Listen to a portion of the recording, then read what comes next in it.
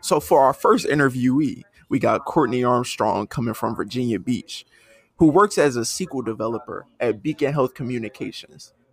Tell us a little bit about yourself. For our second interview, we have Dr. Katrina Manigo, who is an assistant principal at a Providence Elementary School here in Virginia Beach.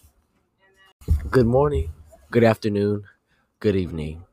I don't know what time you are watching this, but I'm Kamari Manigo.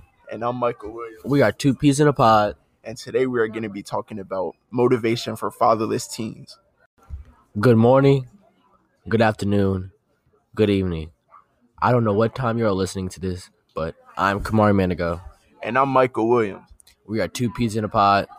And today we're going to be talking about motivation for fatherless teens.